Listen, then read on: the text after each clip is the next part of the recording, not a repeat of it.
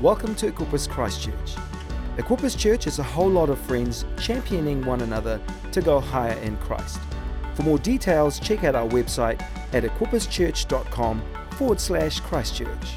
Church, if I don't know you, my name's Dave, and I've got the privilege of talking today. Pastor Jono asked me to preach on, well, he kind of gave me two topics, and he said, tie these together, and I said, okay, thanks, Jono. Jono's asked me to preach on the idea of covenant, and also to tie it in with the Treaty of Waitangi, because it being Waitangi Day on Tuesday. So I'm both honoured and slightly worried, because I think he's trusting me to delicately say some mildly provocative things, hopefully true things, which he's not brave enough to say. And if I offend anyone, he can say, yeah, you know, Dave's a great guy, but that doesn't necessarily represent what the church believes or what I would believe, and you know, so he's just hanging me out to dry. But no, that is smart. Like, kudos to Jono, but I've blown his cover now. So no, I am actually honoured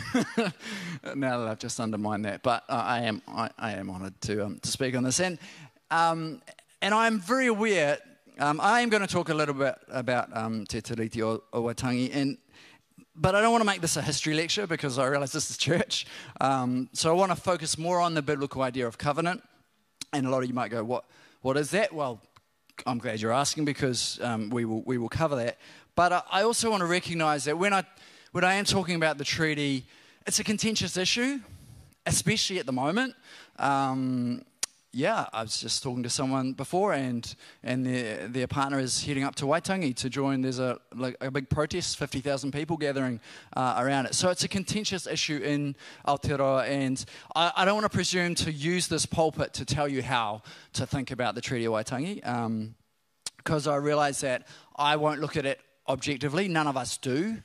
We all have our own lens. I am a middle-class Christian, Pakeha, male, so I have a lens through which I look at things, and you will too. So having said that, I do want to provoke you to think about it. I do want to provoke you to wrestle with it, because it is important for us as New Zealanders. So I think we can't just ignore it.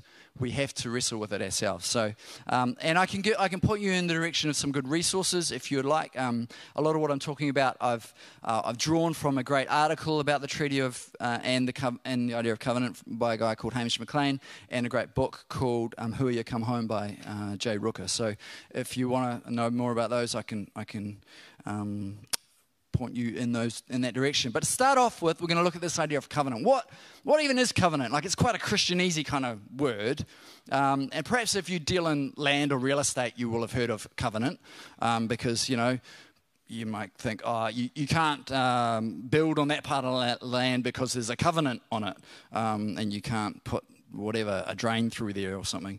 But Maybe that's, you know, you've heard it in that context. It kind of has come to be known in the world as kind of an agreement. A covenant is agreement or a contract. But to simply equate covenant with contract in Christian context is really dangerous. It's wrong, because there's a massive difference, and that's what we'll get into today, between this idea of covenant and contract. Now, contracts, they have their place, right? But I think too often we live as a people under this idea of contract, when actually God calls us to live under covenant. And we'll get into the difference of those. But just to give you the idea of what I mean by living under contract, how many of you over the holiday period have bought or sold something on Trade Me or Facebook Marketplace? Show of hands. Oh, come on, be honest. How many of you? Yeah, there's more of you than I thought. Like, most of us have, if we've got some kind of account online, we've had a little contract there. Maybe just this week, I might have sold a nail gun and bought a kayak and a bike seat. Maybe, yeah. I didn't swap them, but I did. Just as you do, you know. And so I'm not judging. But you know, we there was a bit of a contract there. We agreed on a price. We exchanged details. We, you know, put some money in an account, and we waited. And then hopefully they meet their end of the contract and they send you the goods and it's okay. And you know, the world works on contracts. You know, you bought dinner the other night, you paid some money and the pizza came, right? There was a contractual agreement there. The plumber fixed your toilet and you paid him some money. Or the hairdresser cut your hair and you pay them some money. The world runs on contracts, right? Contracts are a good thing because if they didn't happen, there'd be chaos, okay? So, and occasionally they don't work. You know, maybe that meal was rubbish. And you're like, what? I paid for that? Really? Or, you know, your toilet starts overflowing again after the plumber fixed it. Or you got that haircut and really, you could have done better yourself. So, but generally, it's good that contracts, that's the way things work. Sometimes, though, I think our lives can come a bit too contractual. Like, rather, you know, it's okay in business terms, but sometimes we start to live contractually. We start to kind of tally up things in our lives. So, well, I did this for them, for this friend, so then they should do this for me. Or, it's not fair that I always pay for, you know, for that. Or I picked up the kids last night, so therefore it's my spouse's turn to do that. You know, sometimes there's maybe not a signed contract, but there's definitely a contract. There's a tit-for-tat kind of expectation, an unwritten rule that this is how things work, right? Is that just me? No, it's all of us, right? And if we're not careful, we can start to live our lives contractually. We begin to kind of just live by, it's these are the fair things that have to happen in our lives. And maybe we look the same outside, but if we just live contractually, we start to become very cold, very calculated, very cynical, and essentially something begins to die and shrivel up on the inside of us. Because we're not just contracts, we're not pieces of paper, we're not just pawns in a chessboard, we are people. And we're designed for relationship. And relationship is the difference between covenant and contract. And that is what I want to really land on. If you get nothing else out of today, is that we are called to live in relationship. And covenant is all about relationship. Covenant is central to the biblical story, as we'll find out, because relationship is central to the biblical story. God is a God of relationship. So it's actually, you know, it's where we get the terms for the Bible. So New Testament, Old Testament. Testament is just another term for covenant, another word for covenant. So it's the New Covenant and the Old Covenant. The Greek diatheke, if you're a Greek scholar, that word basically we translate as testament, also means covenant. So if we go back into the Old Testament, the Old Covenant, the Hebrew word for covenant is berit. And it's used over 300 times in the Old Testament. That's a lot, if you think about it, 300 times. And it covers, we think of it, normally as Christians, we think of the covenant between God and his people. And that is there, and it's the main use. But it also covers relationship between people. So you have a covenant between people groups, like nation states. So in Ezekiel 17:14, sorry, I haven't got slides up. So you just have to trust me or look up your Bible. Ezekiel 17:14 says, only by keeping her treaty with Babylon could Israel survive. Interesting, the word covenant there is translated treaty. Yeah, treaty. Yeah, you note that? Treaty? Yeah. Okay. So we have agreements, treaties, covenants between people. You can also have a covenant between individuals. So King David had a covenant with Jonathan. You can read about that in 1 Samuel 18. But if we go back to the first covenant in the Bible, it's between God and his people. And it's actually between God and Noah. So God tells Noah that he's going to flood the earth, but he says, I will establish my covenant with you. And that's the first covenant. And then throughout the Old Testament, we see God and this idea of covenant. So he establishes what's known as the Abrahamic covenant. So that's between God and Abraham, surprisingly enough, in Genesis 15-21. And he says to Abraham, I'm going to make you, your descendants as numerous as the stars in the sky and the sand on the seashore. And then that that promise, that covenant is extended later on to the whole people of Israel. Then we have the Davidic covenant, so that's that promise to King David and his lineage. It's going to go on forever, and eventually it does because Jesus is in that line. So there's covenant throughout the Old Testament. And then in the New Testament, this idea of covenant is still there, but it's used far less.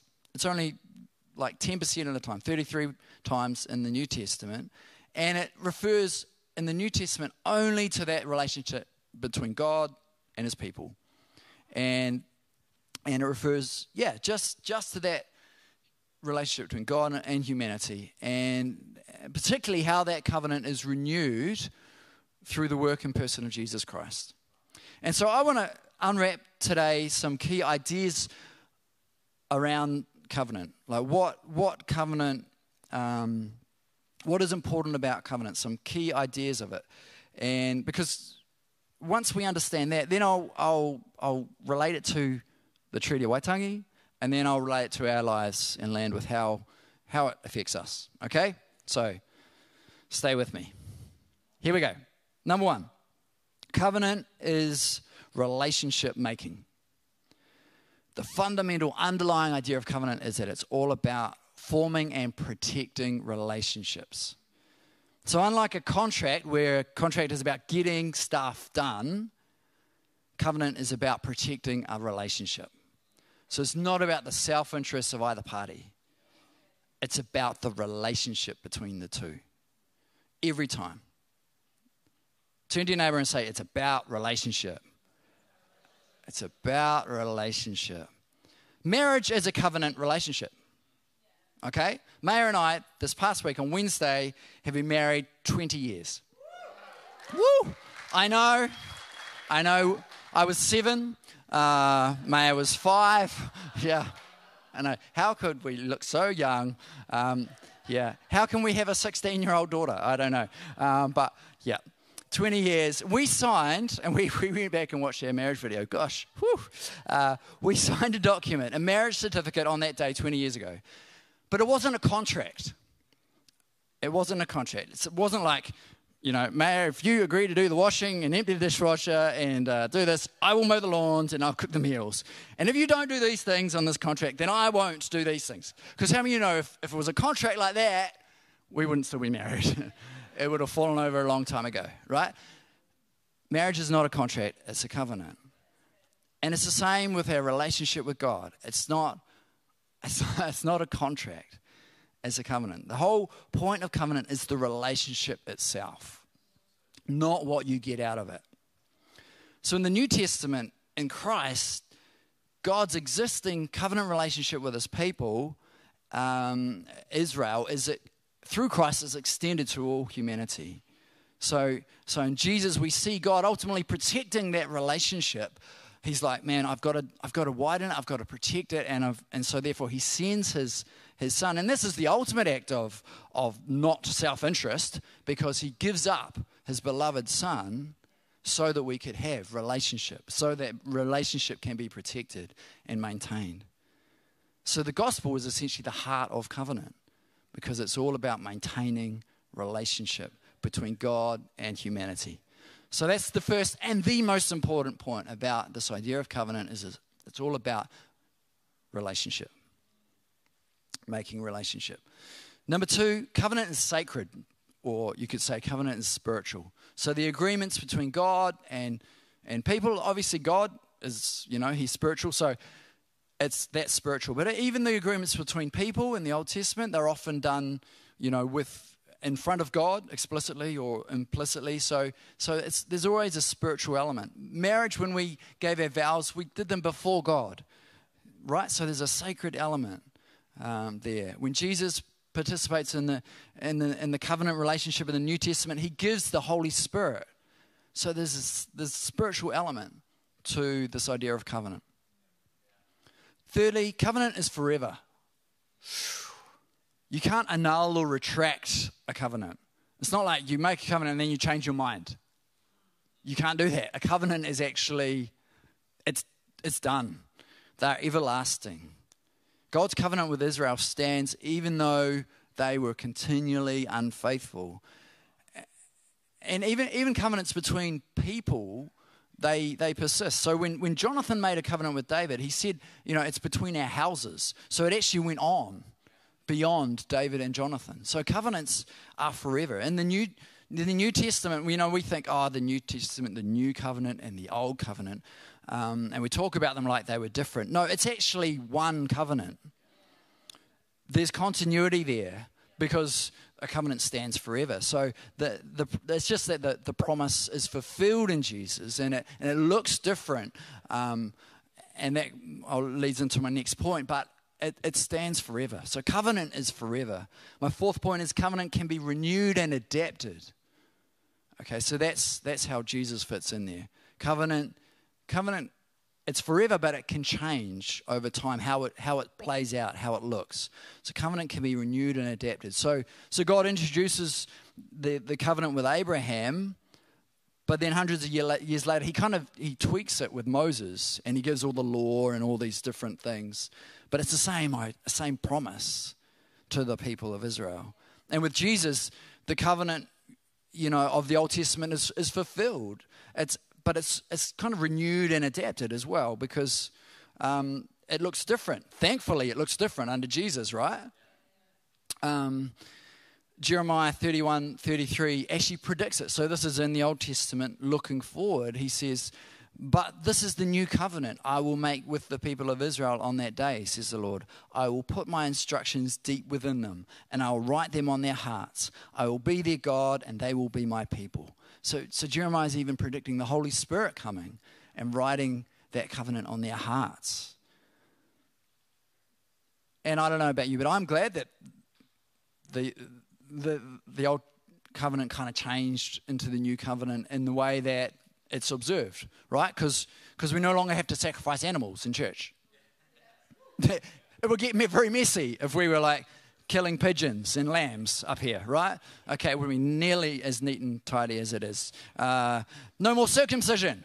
Praise the Lord. Okay, there are good things that come from covenant being adapted and changing. Whew. Yeah, all the guys breathe sigh of relief. And then, of course, Jesus says that all humanity, we can worship him in spirit and in truth. So there's a sense that it's changing with Jesus. Number 5, I've only got 7 points actually. Number 5, covenant involves mutual commitment and responsibility. Covenant involves mutual commitment and responsibility. Both parties have to commit to the relationship. Both parties have to take responsibility. Which makes sense, right? If I was going to, if I'd gone to Mary Maya and said these heartfelt vows to her, which I did, and then she had said to me, yeah, I guess, maybe. Like, probably Pastor Paul would not have married us. He would not be like, yeah, we need to talk. This is not going to happen. But, a lack of personal commitment will limit a covenant relationship. And it's the same with responsibility. If Maya is the only one who's taking responsibility for our relationship, she's the only one who's working to make it happen, then how many of you know that it's not really going to work? We've both got to put in the mahi. We've both got to commit, and we've both got to take responsibility. And it's the same in a covenant between you and God. God is putting in the work, but for it to really work, we have to contribute as well. We have to commit, and we have to take responsibility for it as well. And that's kind of the difference. Well, here's the difference again between covenant and contract, is that in a contract, if you don't hold up your end of the bargain, if you don't pay, then you don't get your pizza, right? But in a covenant, if you don't pay, if you don't deliver, the covenant still stands. If you don't deliver on Trade Me, then your contract is broken and you get in trouble. See, a contract is conditional. Both parties have to meet their end of the bargain. But a covenant is different. Because remember, covenant is not about the exchange of goods. A covenant is about the relationship. So while there is mutual commitment and there is mutual responsibility. Even if one person doesn't hold up the end of the bargain, the covenant still stands, which is crazy, but that's how a covenant works. And you see this time and time again with the people of Israel. And in the Old Testament, you just got to read the book of Hosea, which is like this allegory for God's relationship to Israel. Hosea has to marry Gomer, a prostitute, and she just keeps cheating on him. And God says, "Well, this is me and Israel. You know, I'm always loving you, and you're just continually unfaithful and turning away from me." But God's covenant still stands. His promise, His love towards His people still stand. That is amazing. So for it to really work, we need to commit. But it's not contractual. It's not like, okay, I'll do this, then God will do that. Yes, we do this, God will do that. No, we don't do this, God will still do that. Because He's God. And His promise towards us stands. And that's my 6th point, is covenant is unconditional. Covenant is unconditional. It has to be. Because as soon as you try to impose a condition on it, as soon as you try to keep something to account, coerce a response, whatever it is, there's no longer a covenant, there's a contract. So covenant relationship relies on each of the parties' character in choosing to protect the relationship instead of choosing their own self-interest. Let me say that again. Covenant relationship relies on each of the parties' character choosing to protect the relationship instead of their own self-interest. And that is so countercultural. Because how many, I slip into this all the time. We look out for number one, right? We are so often about our own self-interest. But if we're to live as a people of covenant, actually, we need to put the relationship ahead of our own self-interests. Because covenant is founded in grace. Jesus epitomizes this. He provides the way for our relationship to flourish, but for it to really flourish, it requires our response. It requires us to participate. It requires us to choose to be faithful and grateful and joyful participants in the relationship. But we don't ever have to. But we get to choose to. So covenant, it's a beautiful thing. It's unconditional. And finally, covenant is win-win. It's always mutually beneficial. Now you could argue, well, what does God get out of it? Like all He really gets from us is heartache, because we're just a bit of or headache, because we're just often just whinging and moaning to Him. But actually, I think God enjoys our presence. He enjoys us. We actually give Him joy. I hope we give Him joy. But God doesn't need us. He's utterly self-sufficient in Himself. So He doesn't need us. But there is a win-win in that relationship. Of course, we benefit from our relationship with God. We get relationship with Him. We get all the benefits of that. So covenant, in a covenant relationship, both parties win. Both parties are benefiting from that. Okay, so there you go. There's some key points around covenant. Now, what about the Treaty of Waitangi? Is the treaty a covenant or a contract? Well, straight out, I want to say that the treaty is not an ancient biblical covenant. Like, it's not identical to that, because it's a far more recent agreement made between, different people in a different time, different culture, different setting. So it's not exactly analogous. However, I want to suggest that the treaty, it's not a contract either. It is a covenant. It is a form of covenant. Because remember, the overarching aim of a covenant is to formalize and protect what? Relationship between two parties. And when you look at what was going on at the time, this is the heart of the Treaty of Waitangi. It was to protect the relationship between the British settlers and the Māori people. There were disputes arising between the settlers and the Māori. There were some very unscrupulous characters like the Wakefield brothers. I don't know if you heard of them. They formed this thing called the New Zealand Company. Before they'd even ever been to New Zealand, they'd formed the New Zealand Company. That's great. And they were basically on a huge land grab. They swapped a few muskets for large swathes of land. They had almost grabbed most of the South Island, Te Waipunamu. And so the Busby, who was kind of head of the British colonials there at the time, he realised that something needed to be done, so they started to write up what was the treaty. And but the heart of that treaty was to protect their relationship. At that time, there were 2,000 settlers, British settlers, and about 100,000 Māori in New Zealand at the time. So, and there'd already been a Declaration of Independence 5 years earlier for the Māori people. So, I mean, I'm not going to bore you with the history of it, but essentially, English missionaries had brought the idea of kawanata or covenant to the Māori people many years before the treaty. So they knew this idea of biblical covenant. And if you think about Te Ao Māori mindset, relationship is right at the heart of it. And so any agreement that they had would have been along those lines of relationship. And I could go through each of the 7 ideas that I just shared with you around covenant, and we could apply them to the treaty.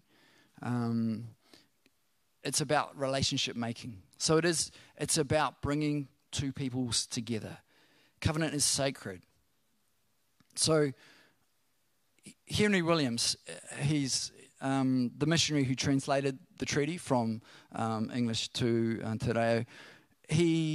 He travelled the country obtaining a lot of the signatures of the Māori chiefs, and he wrote that the Māori would become one people with the English in the suppression of wars and of every lawless act under one sovereign and one law, human and divine. So he had this idea of one people under God. There was a sacredness to it.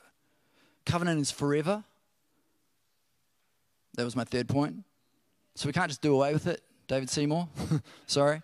Like it's an ongoing promise. Fourthly, covenant can be renewed and adapted, and it has to be. It has to change with changing times. It has to adapt as society adapts. Fifthly, covenant involves mutual commitment and responsibility. It takes both parties to come and to make it work, just like a covenant relationship does. Covenant is unconditional. Now, this is the covenant between God and us. So that's harder to apply between parties, but between people, because ultimately, we will fail. So that's probably the one that's hardest to apply. But then covenant is win-win. Like, it's mutually beneficial to us both. So yeah, I think this idea of covenant. So what does that mean for us today? Like, how would we apply the idea of covenant to Treaty of Waitangi to me today? And because a lot of you might be sitting here thinking, well, I'm not Māori, and I'm not the Crown, I'm not government, so I just sit on the sidelines, right? Well, no. Because if you're a descendant of European settlers here, then the Crown was representing you, essentially. So, you're involved in this. And even if you're not, if you just live in Aotearoa, this is our heritage. This is who we are as a people. So we need to live as a people. Firstly, as Christians, we live as a people of covenant, right? But I think we need to relate our idea of covenant to the Treaty of Waitangi. But wider than that, I think we can relate it to our way of living. And here's the thing: the way Western society is organised, it's often we relate based on contract. We're moulded to think kind of contractually, and I don't just mean with your dealings on Trade Me. I mean, think Think about your kids, right? They really work contractually. Like, it's not fair. Last night I had to tidy up, so it's not my turn tonight. I've never heard that from my kids or things like that, have I? No. Like, well, how come she gets ice cream? I didn't get any ice cream. I didn't get, There's an automatic contract being written up in every child's mind about their siblings and what they get and what they didn't, In our friendships, sometimes we think, what am I going to get out of this? We write a little contract and the ledger is not looking very good. We sometimes do that. I helped that person do that stuff last month. It's someone else's turn to help them out. In our marriages and in our relationships, sometimes we keep accounts. Okay, just me, sorry. You. But sometimes, we remember when people aren't holding up their end of the bargain. As I said, I watched my wedding video the other day, and I listened to my wedding vows, and they're full on. There's something like laying down my life daily for you, and I was like, woof. But that's at the heart of covenant, right? We act in love sacrificially at times with no expectation of return. Like that's what we're called to do. Wow. But that's at the heart of covenant. We act in love. We act in love and we give of ourselves. Of course, hopefully the other person in that relationship is also acting in that way.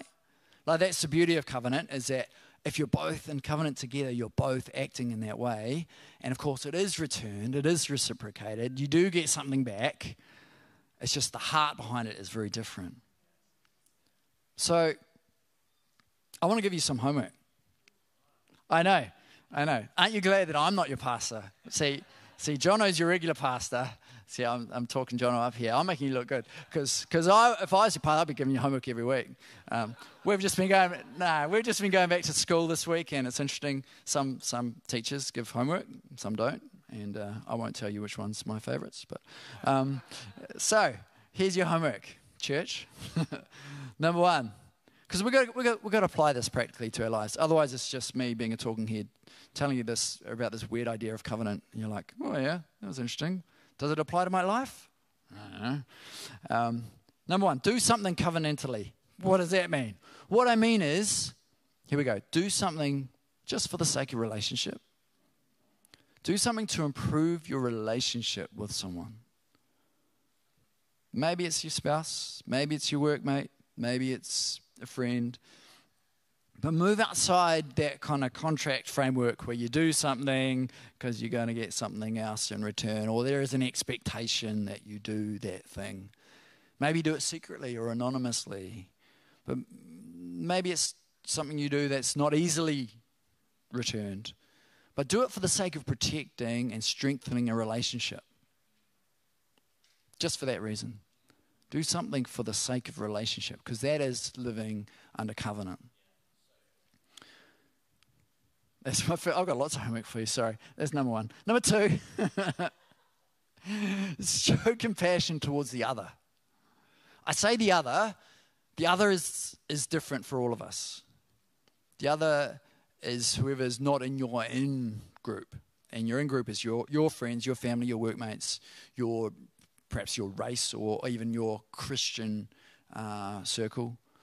They aren't you. They are somehow different from who you would normally be with.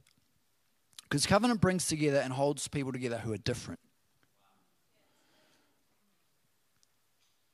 Your other can be different in different ways, whether that's race or religion or socio-economic background, whatever. You just need to walk a mile in someone else's shoes. I've got an example from the treaty around this. Henry Williams, the guy who translated the treaty, Karuwha was his name, Old Four Eyes, because he had glasses. He was a CMS missionary, and he loved the Māori people. And at the time, many of the missionaries were kind of set on just civilizing Māori, and he actually refocused the mission, and he learnt Māori language and culture, and then by doing that, he began to teach the life of Christ to Māori in their own language. And he became hugely loved and respected and trusted by the Māori people.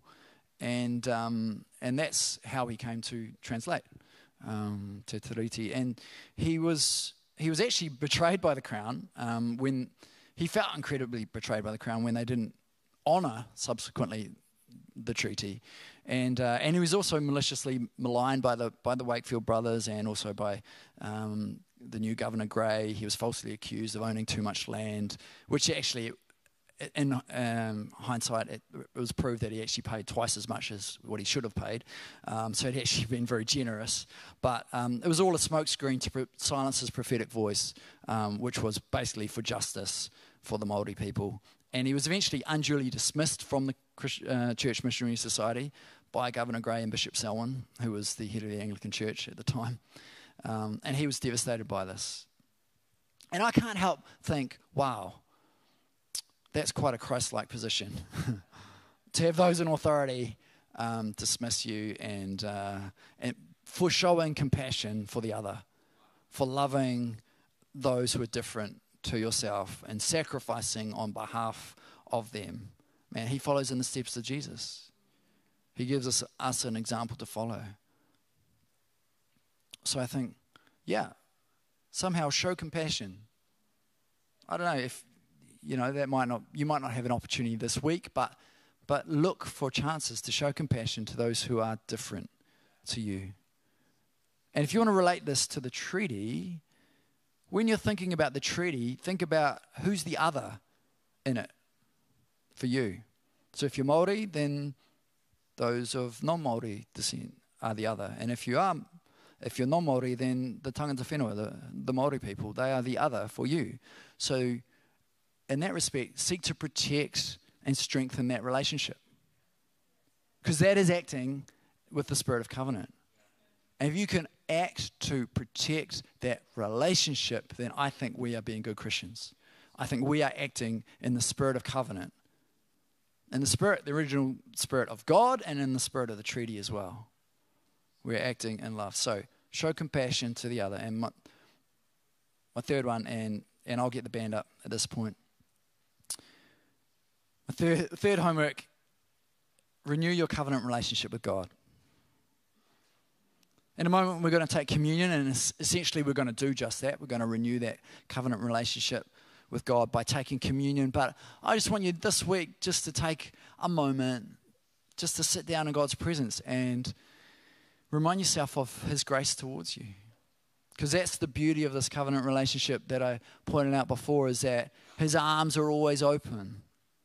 He is the Father of the prodigal who's always welcoming us back, saying, come and begin again. Come and let's restore this relationship again.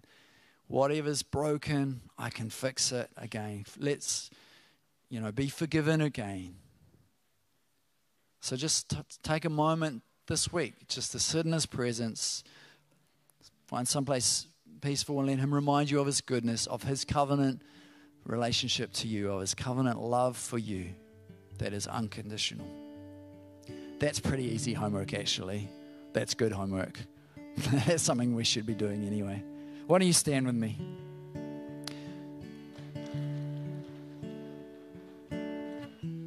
In a moment, we're going to take communion. But just before that, I want to speak to those of you who haven't entered into a covenant relationship with God. I want to say today is your day. One more thing about covenant that I didn't mention is that it is exclusive. It's God and His people. And they weren't to worship anyone else. They couldn't have any other idols or false gods. And Jesus, when He came in the new covenant, He said, I am the way, the truth, and the life. Nobody comes to the Father except through me. There's only one way to the Father, and it's an exclusive relationship through the Son, Jesus Christ. So through His death on the cross, we have forgiveness for sin. And through His resurrection, He conquered sin and death. And we can have a relationship with God the Father through Jesus. But we have to open our hearts to begin that relationship. Just as I was saying, it's not a contract, but it's a covenant. God is always there with an open door, but we have to choose to step through that door. We have to choose to come into that relationship. He's always standing there ready, but we need to choose to come towards him. So just, if you'd close your eyes in this moment, open your hearts. And if you're here this morning, you think, actually I need to begin this relationship with God. Whether it's for the first time or it's renewing of that relationship. So now's your moment. I just ask you to raise your hand. I'll see it. You put it down and then we'll pray together. Is there anybody here who wants to do that? I'll give you a few seconds.